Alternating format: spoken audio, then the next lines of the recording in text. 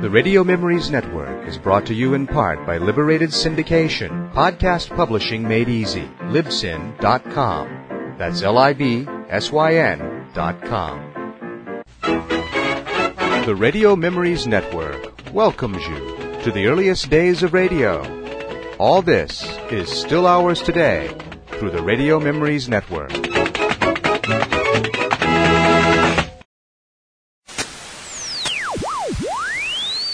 It's now time for radio drama, where we perform on the stage of your mind. The curtains are your eyelashes, your hat our fly space.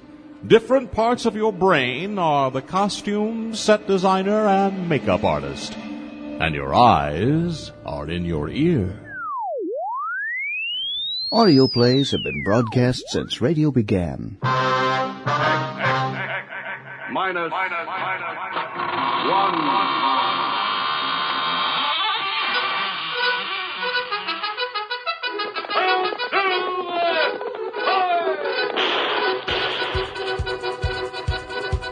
Join us as we continue the tradition on the Texas Radio Theater. Flip Proton Space Ranger! I'm the Whisper. It means murder, Watson. Onward to adventure! Away! Because it's not only the theater, but it's the theater of the mind. The mind!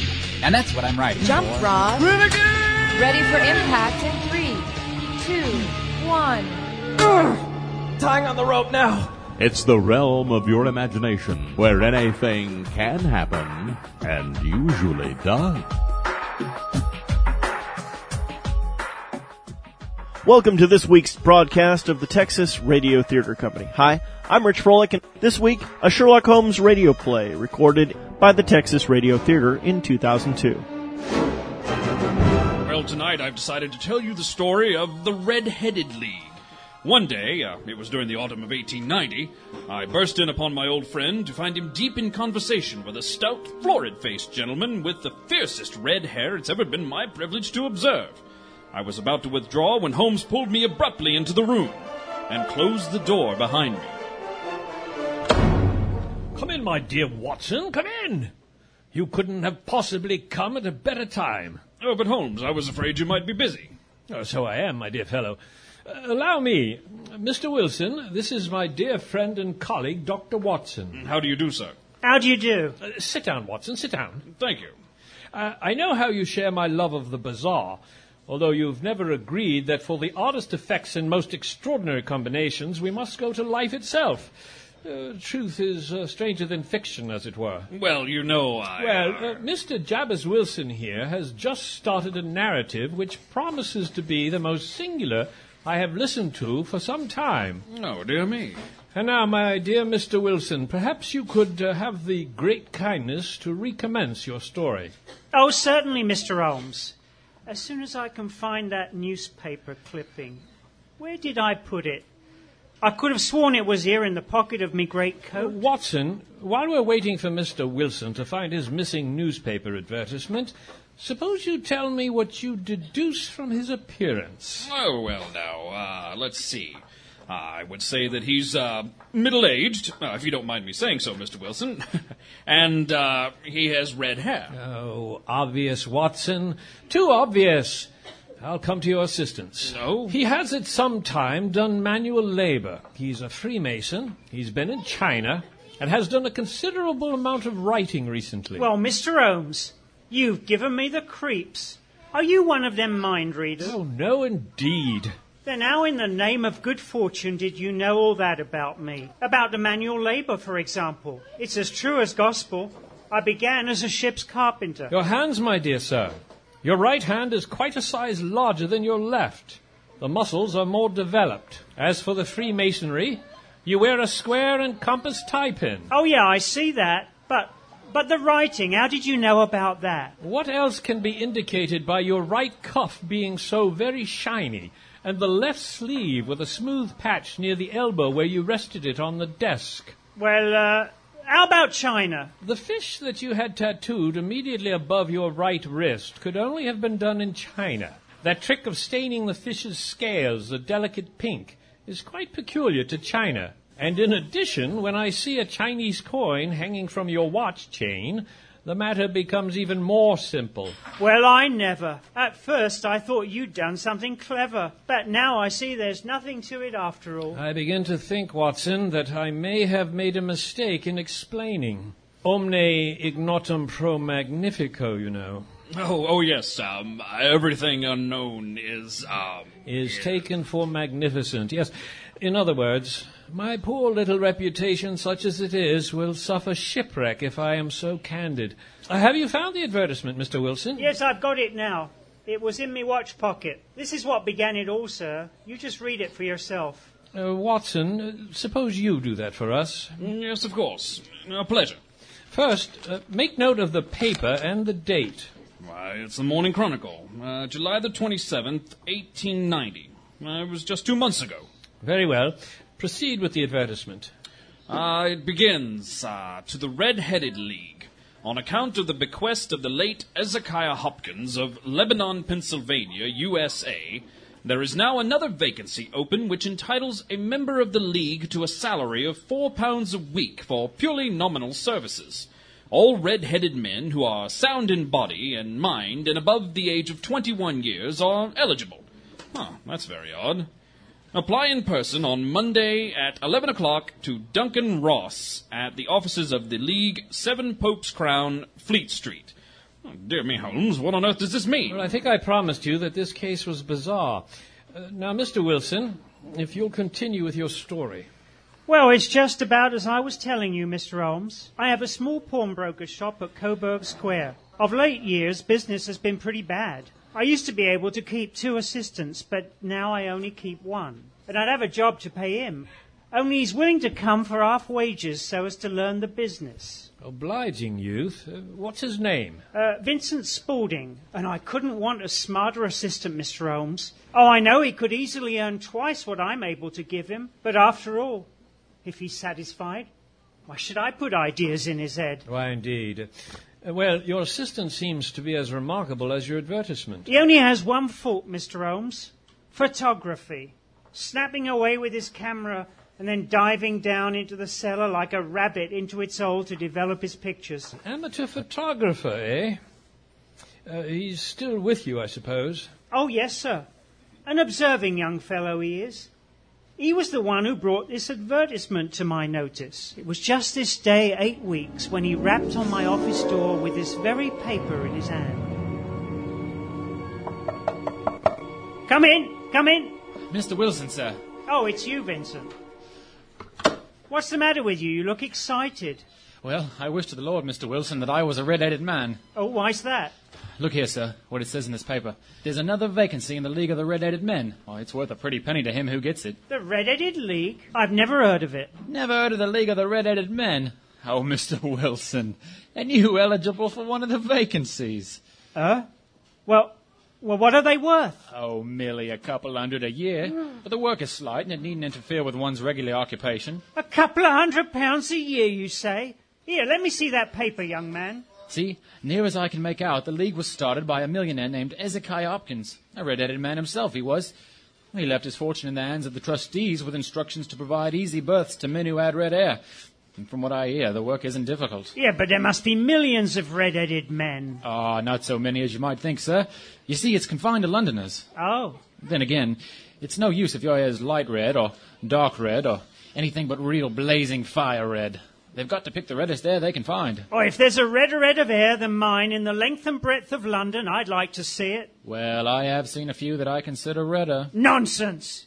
Here, where's me hat? What are you going to do, Mr. Wilson? I'm going around to apply to that vacancy. If it was raining gold, no one can say that Jabez Wilson is a man to go out with a sieve. And did you get the job, Mr. Wilson? I did that, Mr. Holmes. There wasn't a head of hair that could touch mine for redness, if I do say so myself. There were thousands competing. And what was the work? Oh, purely nominal, like the paper said. And he paid £4 a week, regular as a clock. All I had to do was to sit at a desk in an office at that address there from 10 to 2 and copy out bits from the encyclopedia.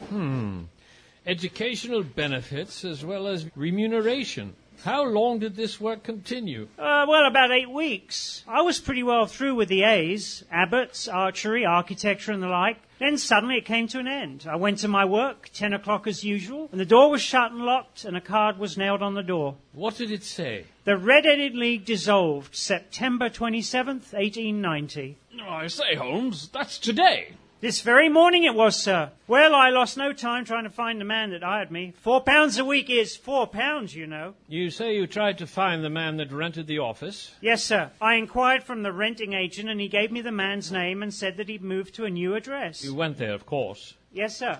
Well? Well, when I got to that address, it was a manufacturer of artificial kneecaps. Oh, dear me. What will they think of next? No one had ever heard of the Red-Headed League. So then you came straight to me?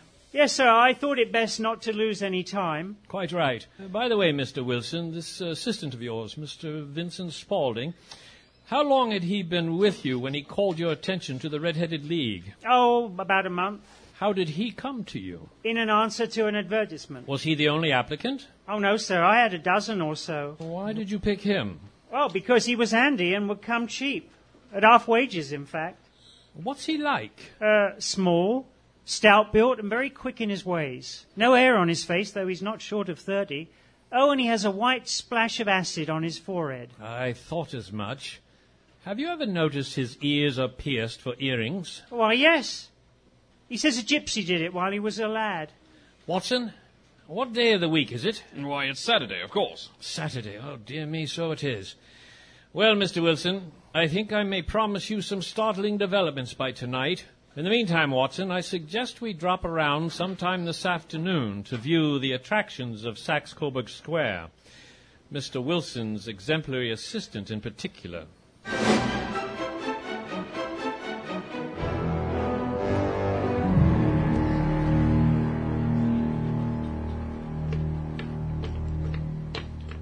Well, here we are, Holmes. This seems to be Saxe-Coburg Square. Shabby, genteel little backwater of a place. This, I fancy, is our friend's shop. A 4-story building with the 3 gilt balls over it. Yes. The square itself seems fairly uninteresting, eh? Yes, very depressing. Let's see what street backs onto it on the other side. Come along, Watson. I can't see what difference the next street can make to our problem. If it is a problem, the whole thing sounds more like a practical joke to me. A practical joke which costs its perpetrator £4 a week? Nonsense, Watson. No man's sense of humor resides in his pocketbook. Well, this street seems to have more life. It's one of the chief arteries leading to the north and west. But what's the order of the houses here? Order? Yes. It's a hobby of mine to have an exact knowledge of London. First we have Mortimer's, then the tobacconist, the little newspaper shop, the Coburg branch of the City and Suburban Bank, the vegetarian restaurant, and McFarlane's carriage building depot. Yes. Now we can go back to the shop of our friend, Mr. Wilson. What's the hurry, Holmes? Don't walk so fast.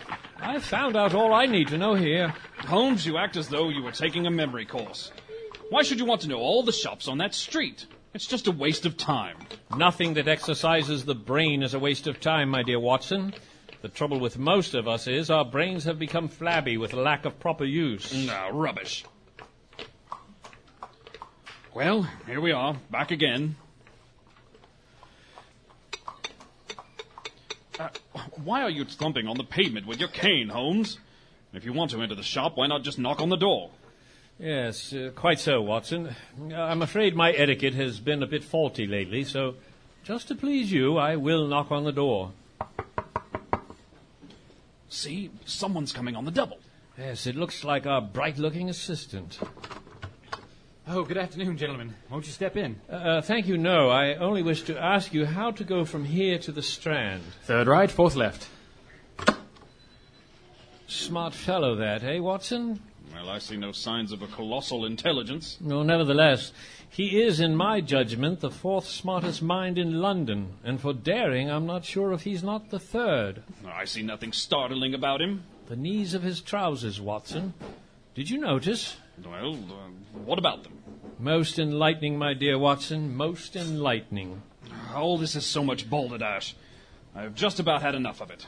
I'm going to have myself a cup of coffee and some cake. There's an appetizing bake shop across the way. Very good, Watson. Suppose you meet me back here at 10 tonight. Sharp, mind you. And kindly put your army revolver in your pocket. No? This business is serious. More serious than even I expected.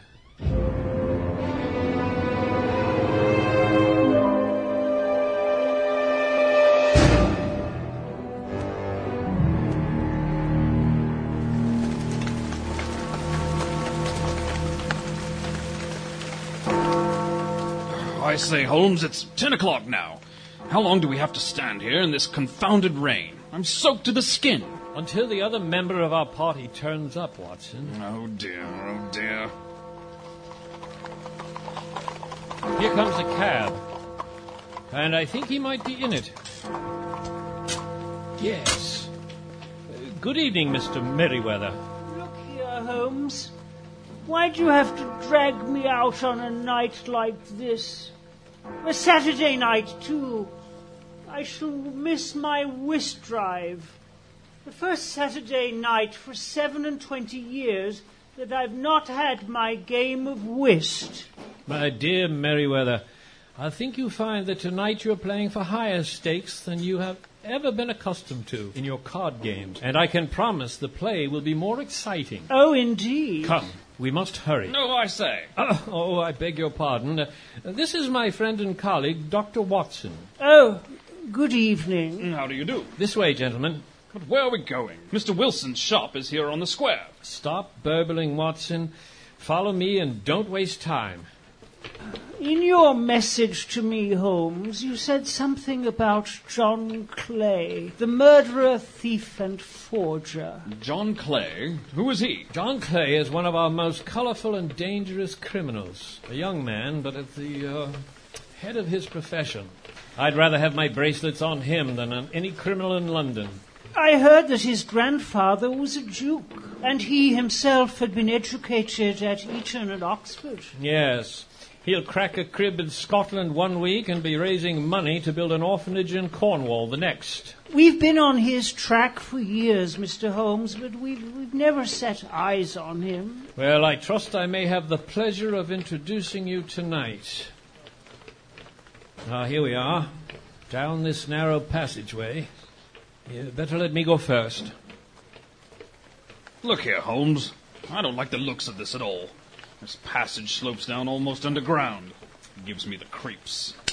Ooh, I say, I've run into something. Oh, a wall, I fancy. I forgot to warn you. There's a turn here to the right. Oh, yes. I found that out. Thanks so much.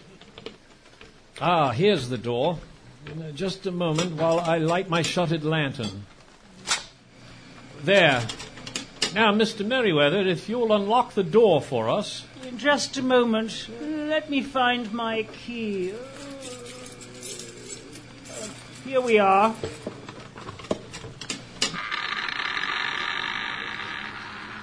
You better let me go first, just in case we're too late.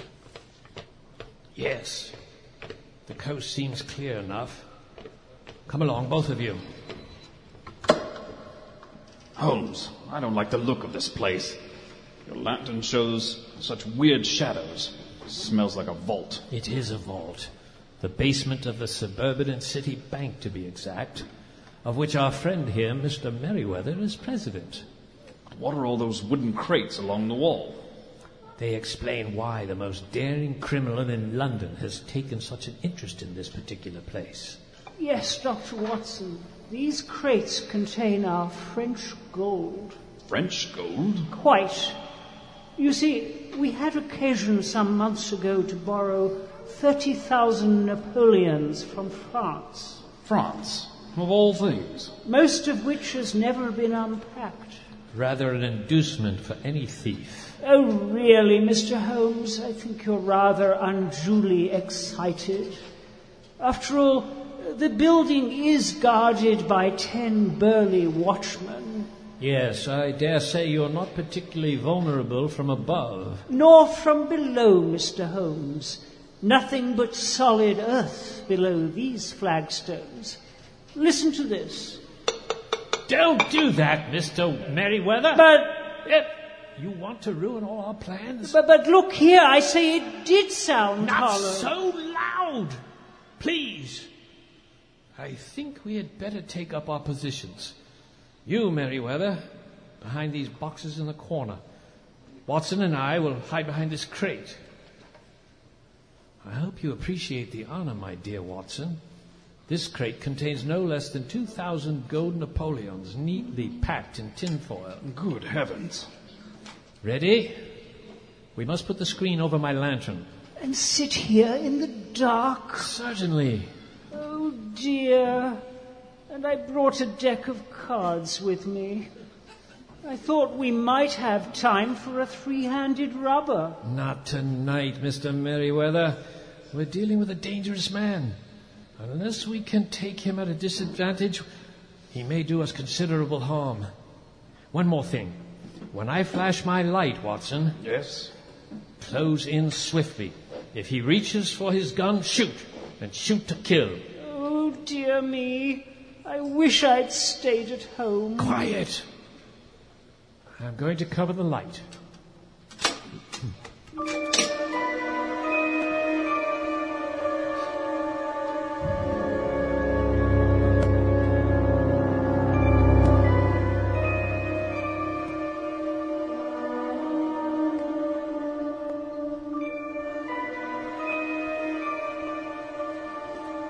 I say, Mr. Holmes, are you still there? Yes, I'm here. I'm beginning to imagine all sorts of horrors sitting here in the dark. Quiet, Merriweather.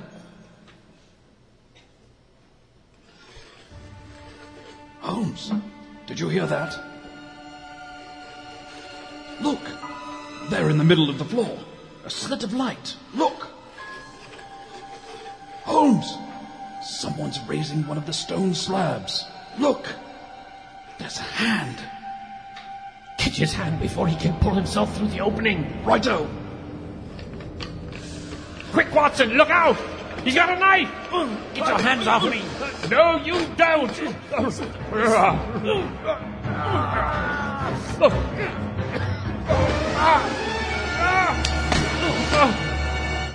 Well done, Holmes. Well done. Why, you've knocked him out. Good. Drag him up here. Now, Mr. Merriweather, if you'll give us some light. Of course, of course. Let me get over onto your lantern. That's better. I say, Holmes, it's that Vincent Spaulding chap, Mr. Wilson's assistant. Spaulding? Rubbish. This is John Clay, one of the most dangerous criminals in London. I've been after him for years. Help me search him, Watson. Oh, no. Look out, Holmes. He's coming too. Take your filthy hands off me, you scarecrow. Here now, none of that, you. You may not be aware that I have royal blood in my veins. When you address me, have the goodness to say sir and please. Oh, very well. Will you please, sir, march yourself upstairs, sir, where we can hand you over to the policemen who are anxiously awaiting your Highness's arrival. And be quick about it!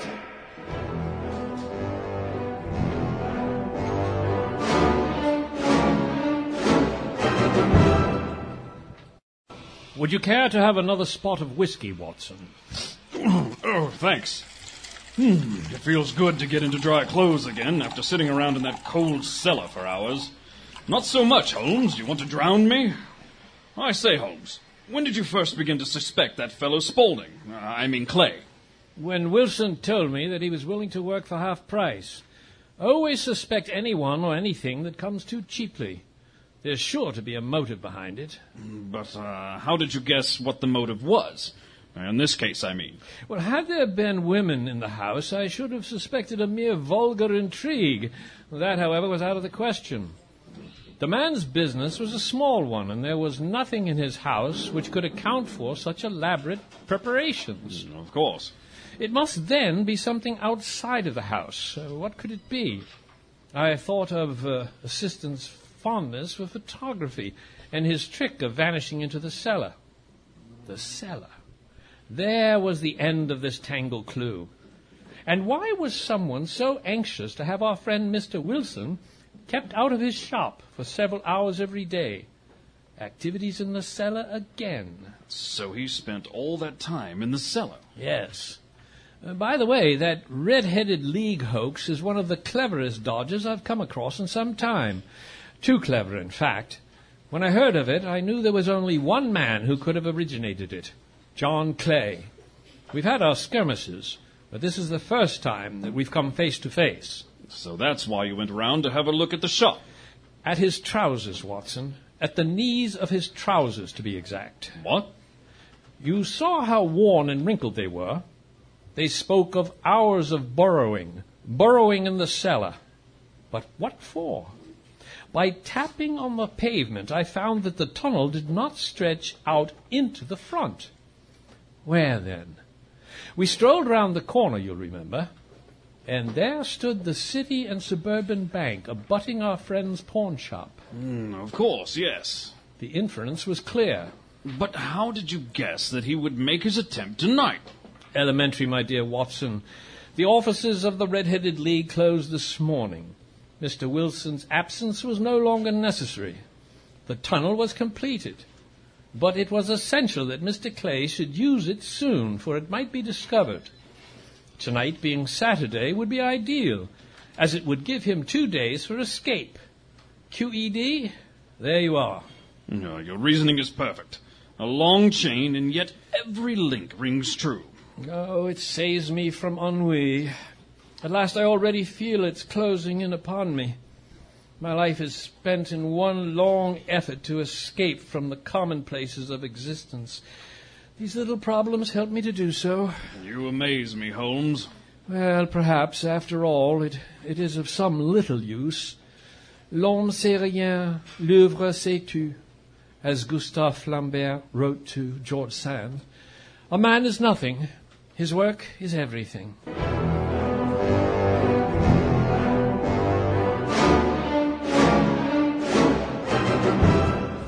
You're listening to the Texas Radio Theater, and you heard The Red-Headed League, an audio play based on the short story by Sir Arthur Conan Doyle, and an adaptation by Edith Meiser. It was recorded in front of a studio audience in Arlington, Texas, November 2002. It featured the voice talents of Bill Flynn as Sherlock Holmes, Gary Layton as Dr. Watson, Kevin Nash as Jabez Wilson and Mr. Merriweather, and Jess Price as Spaulding. Ken Rainey and Hida Padiyar provided live sound effects. The Texas Radio Theater Company, in cooperation with the Arlington Museum of Art, streams and performs modern audio theater in the Dallas-Fort Worth area. If you'd like more information about our group, you can log on to our website at texasradiotheater.com. Hope you enjoyed listening. I'm Rich Froelich, and on behalf of our cast and crew, thanks for tuning in.